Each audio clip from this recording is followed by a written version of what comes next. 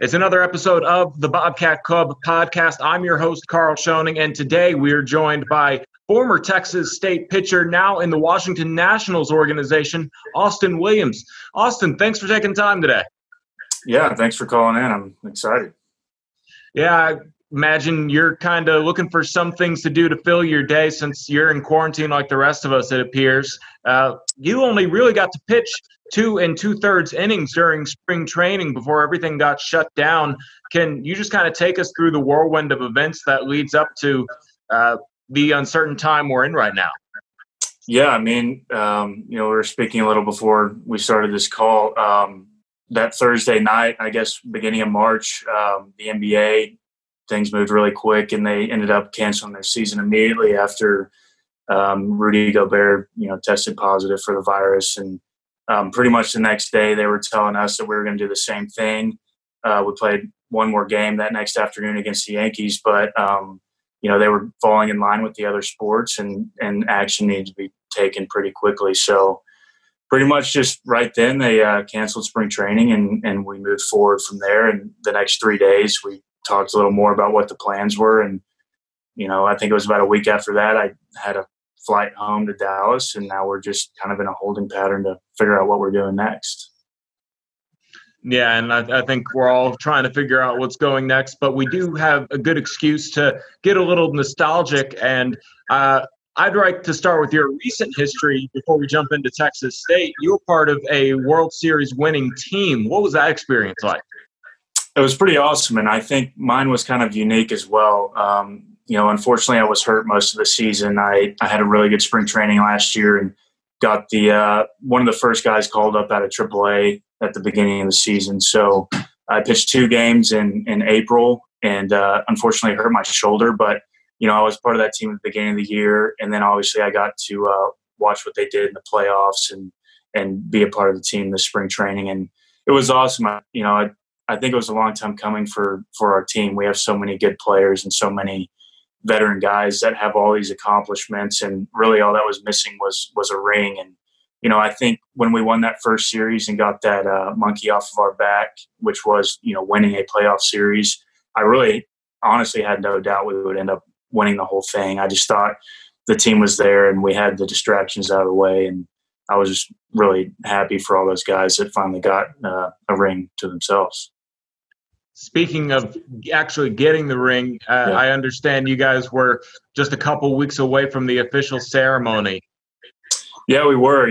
Obviously opening day, and then I think it was the next series at home we were going to, give out those rings and finally see them and kind of celebrate that championship. And it was obviously canceled because of all this, but I'm assuming that once we get ramped up again, wherever that may be, we'll just go ahead and do it then. So, yeah, I'm looking forward to that for sure. So now going back to your Texas State days on the baseball field, you were great with Ty Harrington, some starting roles, some bullpen roles, and that led to a 6th-round pick. What goes into how Texas State prepared you for getting drafted at that position and going into the majors? Oh man, so much, so many different parts.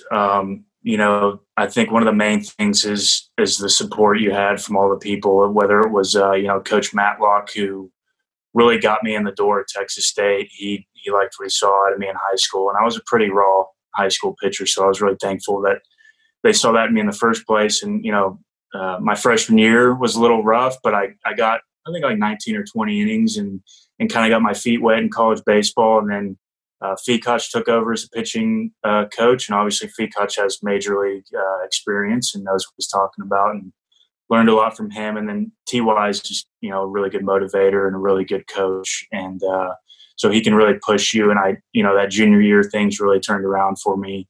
I kind of embraced that starter role, and just, I think part of just maturing and just figuring out what works for me, and just, the support of my teammates and just the training staff, the strength and conditioning staff. I thought that, I've had a lot of experience with that being in pro ball. And I thought, Seabass, our old strength and conditioning coach, was just top of the line. I mean, we were all in great shape. And I think that really helped me get prepared for pro ball. So overall, I think, the strength conditioning, the support of my staff, and then the talent that we faced on the field as well, playing those big schools like Texas, Baylor, Rice, TCU. And even, we were in 3 conferences. So the Southland, the WAC, the Sun Belt all had great teams. And that's, you got to face good competition to get ready for pro ball. So I think that helped a lot. Off of the field, did you have any inspirational figures maybe in the classroom from Texas State that stand out? Man, honestly, I think my teammates, I think we all did a pretty good job of pushing each other. We had a lot of the same classes, and like Ben McElroy, old first baseman for Texas State, one of my best friends. We had the same major, same classes, and studied together. And I think that kind of support system, and we also had the like study hall and stuff like that, tutors available.